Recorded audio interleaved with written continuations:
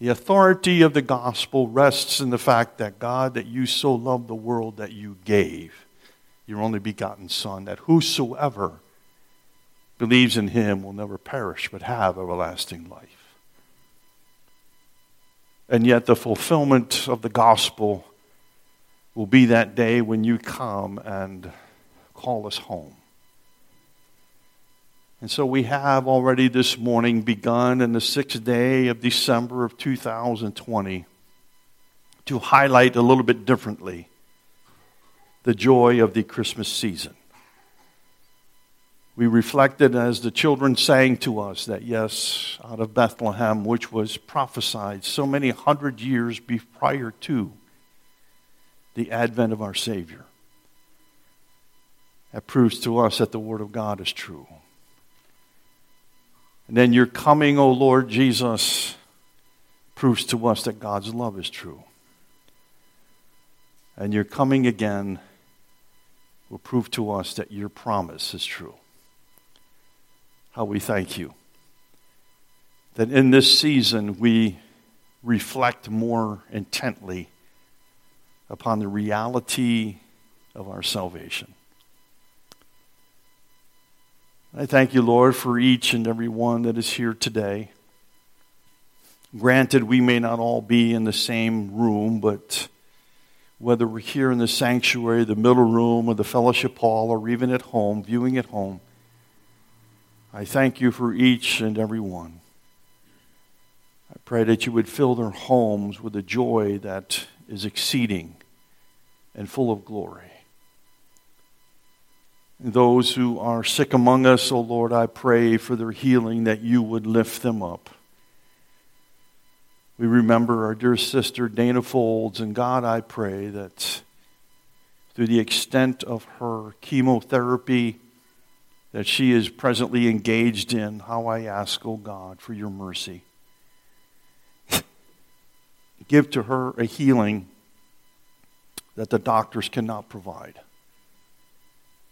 Give to her a strength that resides in your name. And I pray, Lord, for not only for Dana, but for her family. As they witness her illness, I pray, God, too, that they would witness your glory. I pray for also, Lord, for Bob Bechtel and the most recent emails that we've gotten concerning his health. As the doctors contemplate, O Lord, an ablation for his heart, I pray that you would direct them. I ask that you would give him strength, and certainly with Deb, that Crystal had eye surgery. I pray, God, that you would strengthen her as she ministers to both her daughter and her husband. Give her the strength that would allow her the privilege of not only being able to minister to them, but be ministered by you.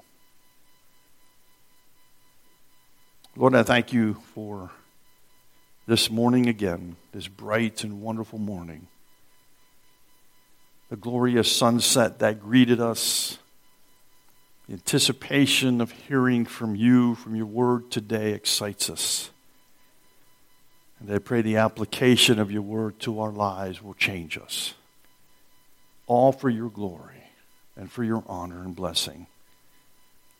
And we ask these things in the matchless name of Christ our Savior. Amen. Why don't you stand and welcome those around you this morning to the service here at Grace Community Church.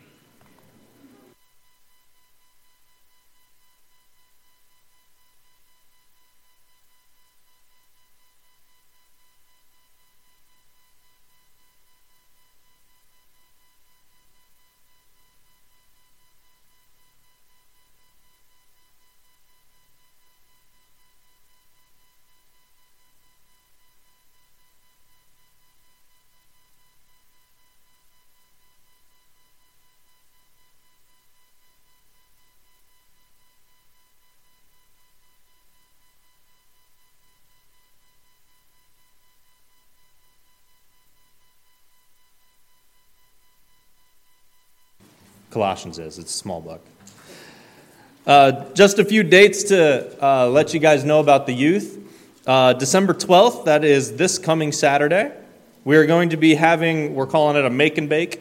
We're going to be making and baking cookies for the cantata on the next day, which, did I hear correctly, are there disco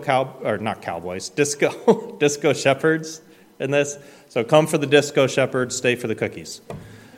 I'm excited about disco shepherds personally. But we are going to be meeting at 6 o'clock, making cookies for the cookie social after the cantata. So come on out. We're going to have a really good time doing a few other things for church members as well. Also, December 20th is going to be our Christmas party for Ignite. We're meeting at the same time as normal, but it's all going to be a big Christmas party. So two things we want to make sure you guys are aware of. First is we're going to be playing a kind of white elephant game. So bring a $5 gift wrapped. That's it. Don't go over $5. Okay? So, because we don't want people fighting over that one gift. So it's a $5 gift. Make sure it's wrapped. And the other thing is make sure you're wearing, if you have it, some people call it, your Christmas garb. It's an ugly sweater. Ugly Christmas sweaters. That's what we're going for. Okay? If you don't want to call it an ugly sweater because Grandma gave it to you and you don't want to hurt her feelings, that's fine. But it is what it is. Okay? I will be wearing one. So just to let you know. So we want to make sure we have those things set away, and we'll have a few more reminders coming up for those. As well, for the young adults meeting, remember this week we're meeting at 6 o'clock for our monthly dinner here. So that'll be on Tuesday at 6 o'clock for the young adults. So to the scripture reading, we are in the book of Colossians, chapter 1, starting in verse 13. For he has rescued us from the kingdom of darkness and transferred us to the kingdom of his dear Son, who purchased our freedom and forgave our sins. Christ is the visible image of the invisible God. He existed before anything was created and is supreme over all creation. For through him, God created everything in the heavenly realms and on earth. He made the things we can see and the things we can't see, such as thrones, kingdoms, rulers, and authorities in the unseen world. Everything was created through him and for him. He existed before anything else, and he holds all creation together. Christ is also the head of the church, which is his body. He is the beginning, supreme over all who rise from the dead, so he is the first in everything. For God, in all his fullness, was pleased to live in Christ, and through him God reconciled everything to himself. He made peace with everything in heaven and on earth, by means of Christ's blood on the cross. Let's pray together. Lord, we thank you so much for this morning that you've given us, this time to come worship you, Lord, to hear beautiful music being played, to greet one another, Lord, to have fellowship, and Lord, to hear your word. Lord, we ask that you would bless each and every one of us here and each and every one of us watching. Lord, bless our hearts today with the message from Pastor Doug. Lord, help us to apply it to our lives, to take it with us, and apply it not just today, but throughout this week and throughout this month, Lord, as we recognize this Christmas season. Lord, be with each and every one of us who are ailing, whether physically, Lord, or spiritually, even emotionally, Lord. Lord, I ask that you would bring healing to each and every one of us. Lord, go with us this day. Just bless the rest of this service, Lord, and we praise and thank you in your name. Amen.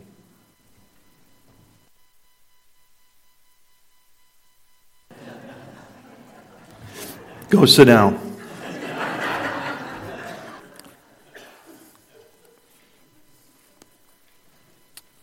Remember, your office is not far from mine. A beautiful day today. I'll tell people when I was born, the doctor slapped my mother instead of me because I was so ugly. And that hasn't wore off. At the end of every season, whether football, baseball, basketball, soccer, hockey, whatever is your sport, at the end of every season, there is a championship game. Whether they play the Super Bowl whether they play the World Series, whether they play the NBA basketball championships, whether they play the Stanley Cup, each one of those sports strives for one thing, for a trophy. In the stands, other than this year, but in the stands, in case you didn't know it, the Los Angeles Dodgers won the World Series this year. Big deal. No one was there. But in years past, the stands would be full of people yelling and screaming and elated. Unfortunately, that even boiled over into the riots in some cities, and I could never really figure that out, but there was a lot of noise.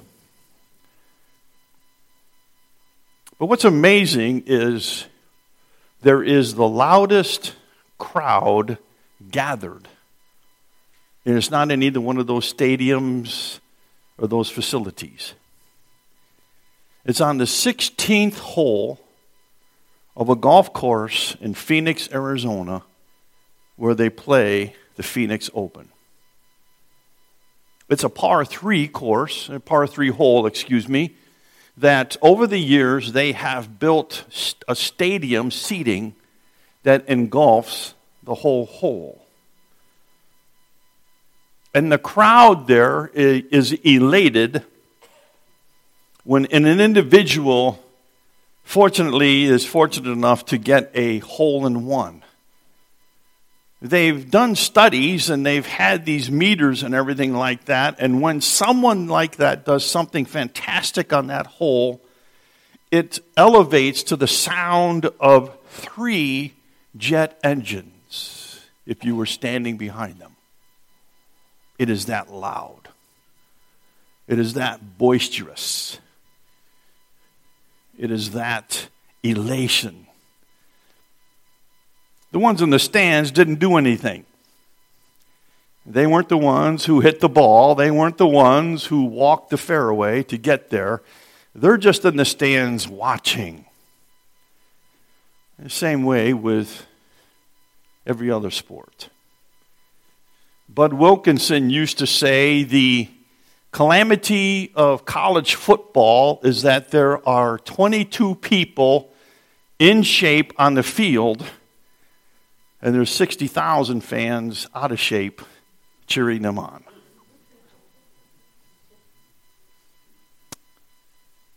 But all of a sudden that changes.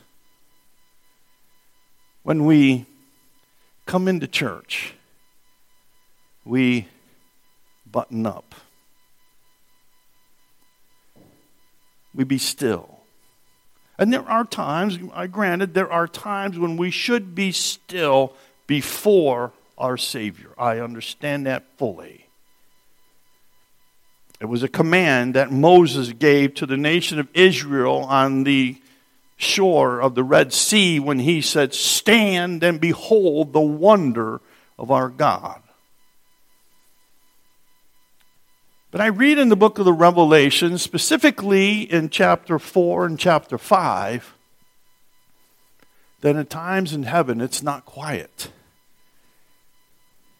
There's no way that you can have thousands upon thousands, 10,000 times 10,000 singing, "Worthy is the Lamb who was slain." It's loud.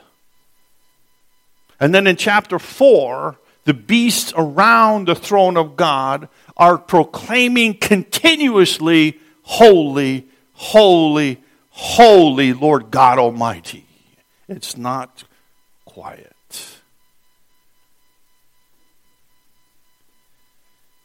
There used to be a time when I was much younger that there was a moment in the service where we would sing the doxology. It was usually when the offering plates were brought forward. I don't know if that was to gin up more money or whatever, but the offering plates were brought forward and everyone began to sing, "Praise God from whom," you know the song. We called it the doxology.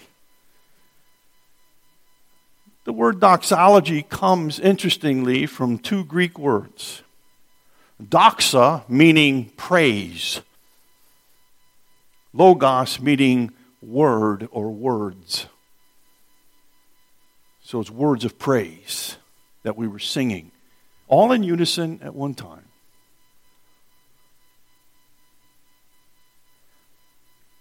I've struggled this whole month. We're only in it 6 days, but prior to December 1st, I was struggling, especially when my wonderful wife said, "What are you going to do for December?" I was lost. I didn't have a theme. I didn't have a particular gardening, and I found out when you don't have that and you have to stand in front of people, you get on your knees before God. What do you want?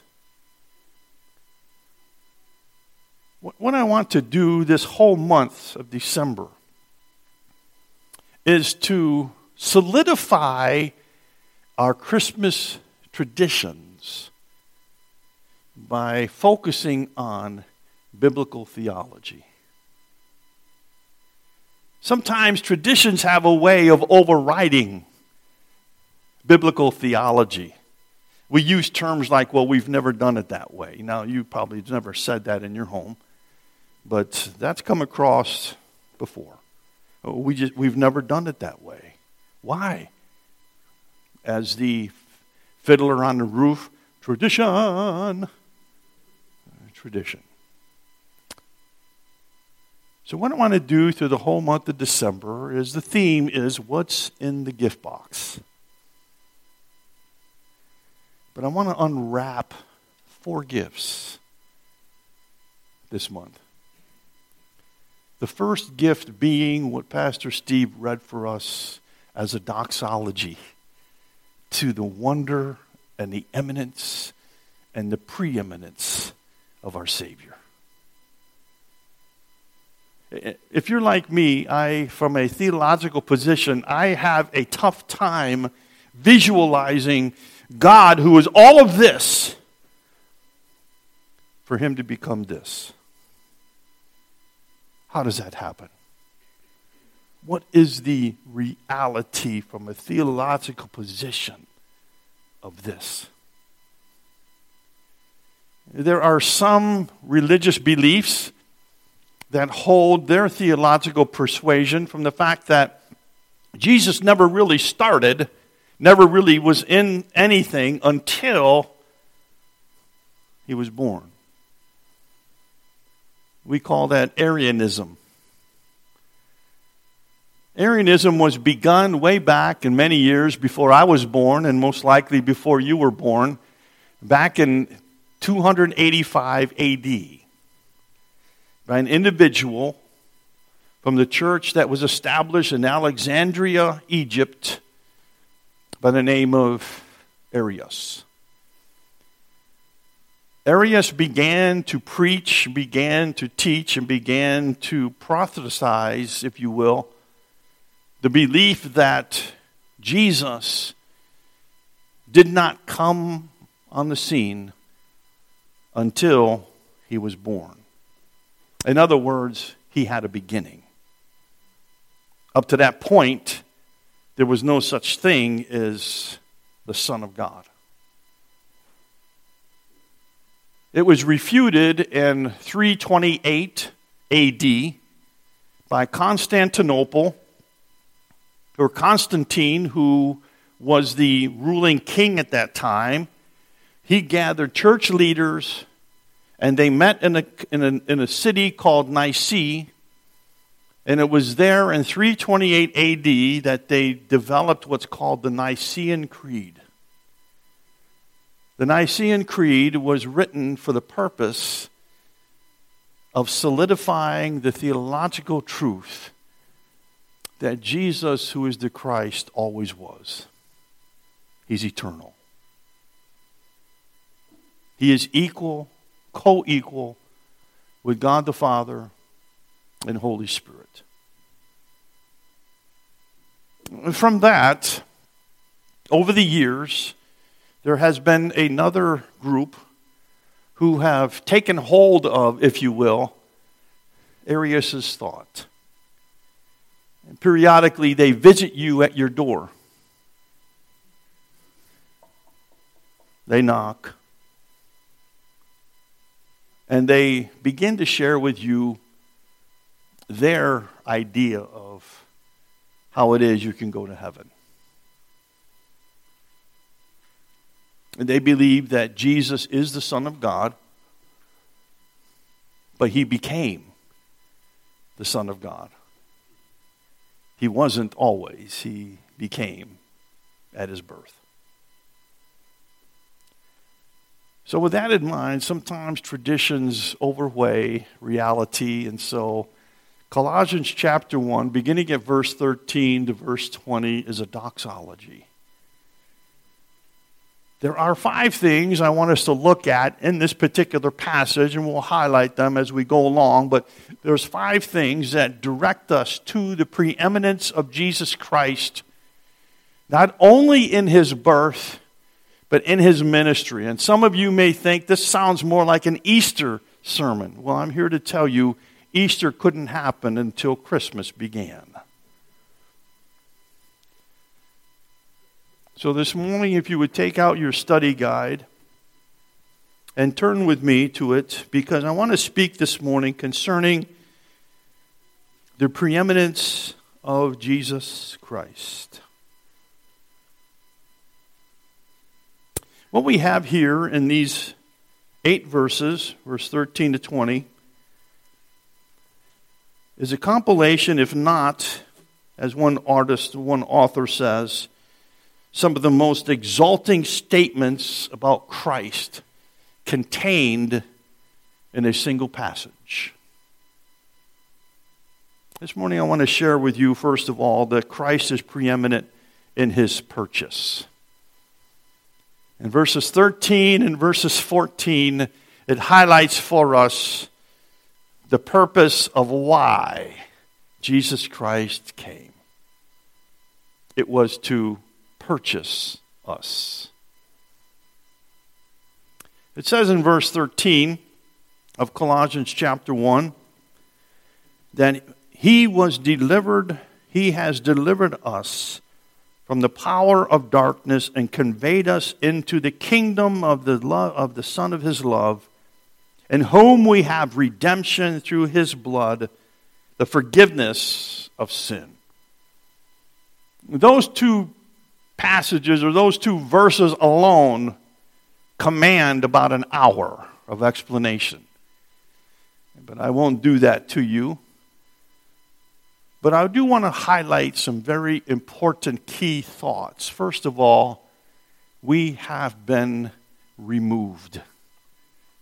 We have been set free from a kingdom of darkness and put into a kingdom of light, the Son of Love. That's an interesting statement that is used there because it usually highlights the fact of changing of almost a nation. I wonder if the Apostle Paul had in mind the reality of when the nation of Israel didn't behave itself, it was delivered from home to another nation. The picture is being removed from where you are and placing you where God wants you to be. And when Paul wrote this concerning our Savior in this doxological passage, he reminds the people at Colossae who were beginning to be engaged in this false teaching that Christ was not the Son of God. And in it, he begins by laying hold of the foundational truth, dear people, that is even present today, that we have been set free from the darkness of our enemy.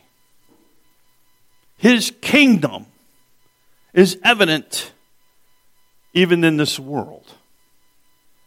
It doesn't take long before you peruse, whether you watch the news or read the papers or listen to the radio or watch YouTube or Facebook. It's not long before you wonder and you scratch your head and saying, what's going on? What's happening? What's the world coming to? And I've got one answer for that: the end.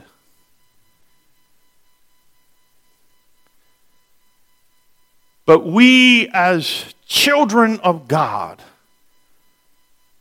have been removed from one kingdom and placed in a kingdom of light. But verse 14 tells us how that's done. Verse 13 gives us the truth. Verse 14 gives us the reason. Because it says in verse 14, in whom we have redemption. In ancient biblical times, a slave could never be set free unless someone was willing to redeem them. In that redemption, there was a price that had to be paid for that slave. And until someone came forward and literally paid that full price, that slave remained a slave. But just in case you may have forgotten this Christmas season, the price has been paid by Jesus Christ. Now, if you were on the 16th hole of the par 3 in the Phoenix Open, that should have gotten a little bit better reaction. Because we're talking about Jesus, who's worthy of all praise, the doxology of him. He paid the price. He redeemed us. Not only did he pay the price, but he took us from the store and has taken us home. One day at a time. We've been redeemed. The songwriter said it well. Redeemed, redeemed, redeemed by the blood of the Lamb. We've been redeemed. Christ paid the price. And not only did he pay the price, but it's secondly in verse 14, and has forgiven us our sins. That word forgiven is somewhat slighted too often in our theological realm. The word literally means never to be brought up again. The Scriptures tells us that when Jesus Christ has redeemed us and has forgiven us our sins, they are separated from us as far as the east is from the west. We sing the song, buried in the deepest sea. Yes. But what's amazing about that is this, is that we have a God who remembers everything, but he refuses to bring that up again. We've been set free. Someone just made a hole in one. You ought to be praising Jesus. The second part is just as powerful because Christ is preeminent in his person. Verses 15 all the way down to 19, it highlights different aspects of this. But Christ is preeminent in his person. One author said it this way. Christ is superior in who he is and surpassing in all he does. What makes Christ preeminent in his person? For in him all the fullness of the Godhead dwells. Now, you try to figure that out as a baby lying in a manger, that in him dwelt the fullness of the Godhead bodily. You try to figure that out when we read later on in Luke's Gospel chapter 2 as the Gospel, that particular chapter begins to stop, and all of a sudden you read a verse that says, and he grew in the knowledge of God. He, who the fullness of the Godhead dwelt. It messes me up. I can't even begin to comprehend all that means. All I do know is that the day that is recorded in Luke chapter 2, my favorite passage during this season, when the shepherds were met with angels, and the angels said, "Fear not, for unto you is born this day in the city of David a Savior, who is Christ the Lord." And you cross-reference that word Savior over to Matthew chapter 1, when the angel Gabriel is talking to Joseph, and he said, "He will save his people from their sins." A baby? Yes. He came. He is God, eternal, always was, always will be, never changing. He is preeminent in his person. Because in his person, dear people, is this.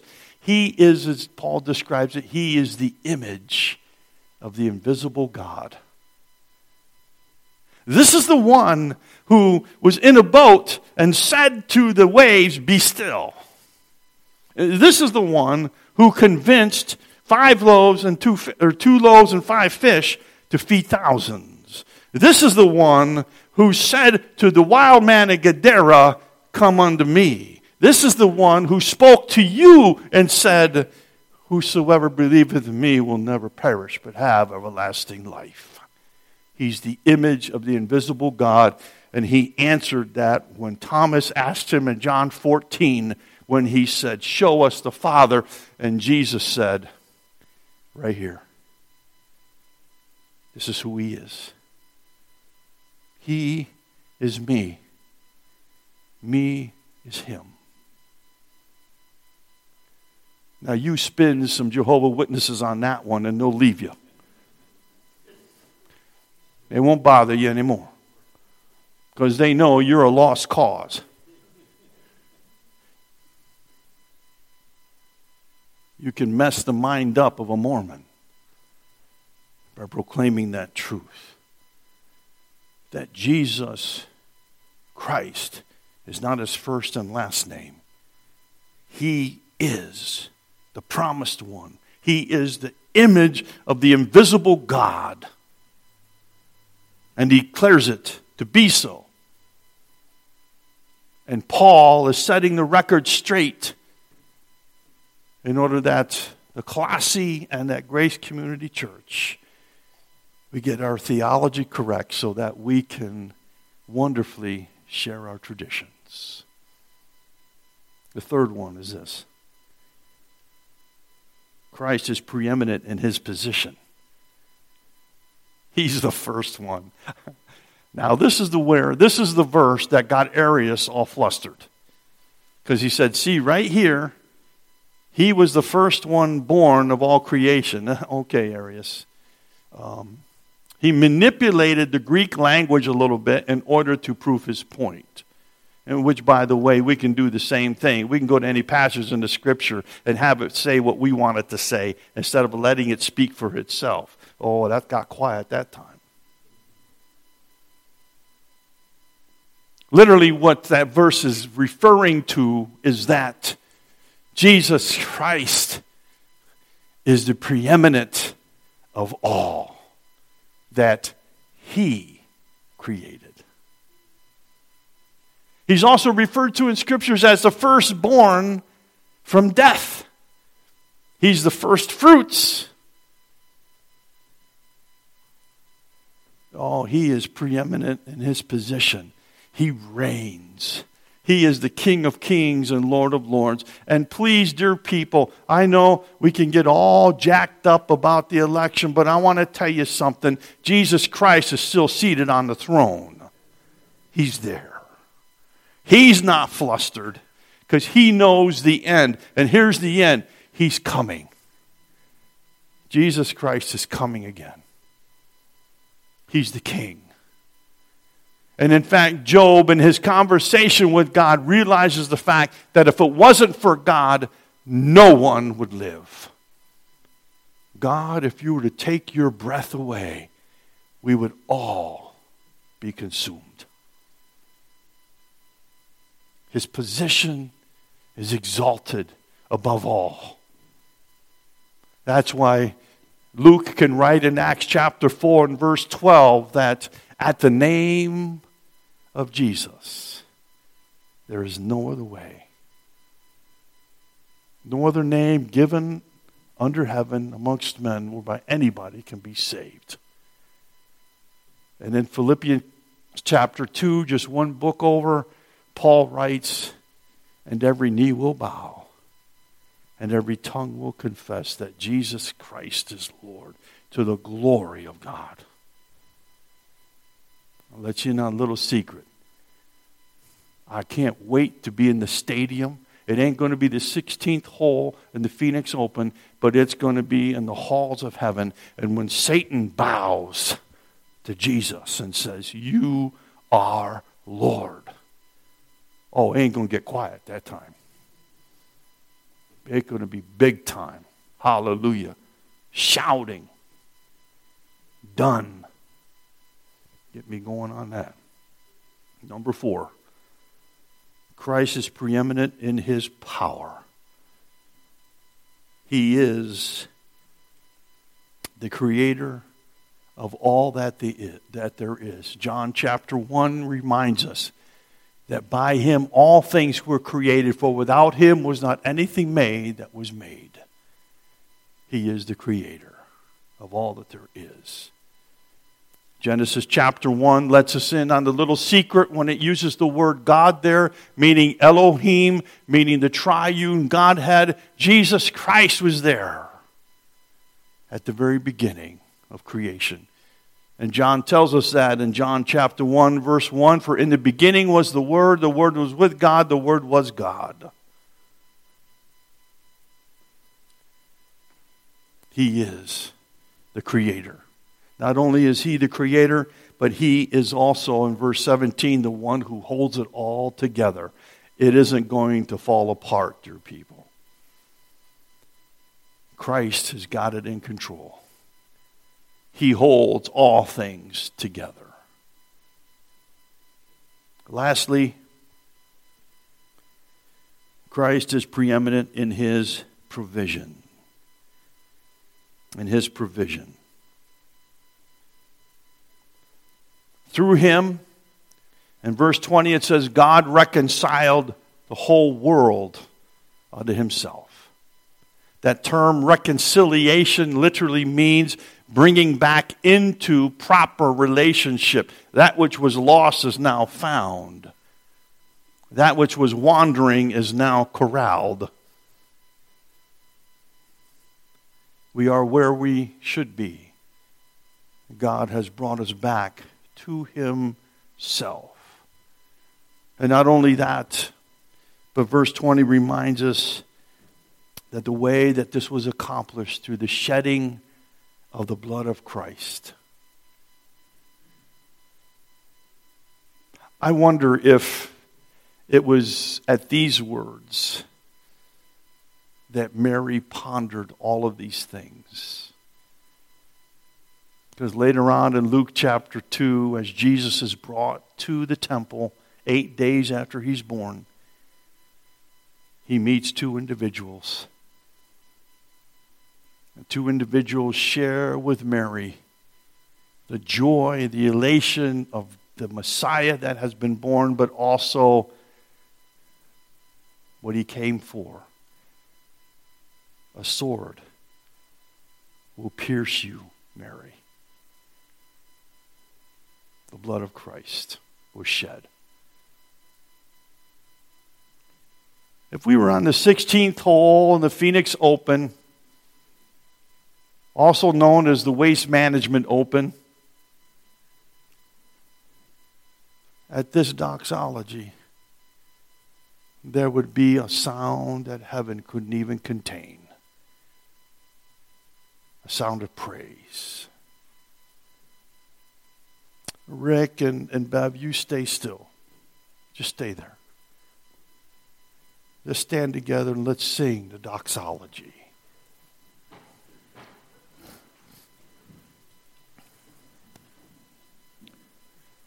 Praise God from whom all blessings flow. Praise Him, all creatures here below. Praise Him above, ye heavenly hosts. Praise Father, Son, and Holy Ghost. Amen.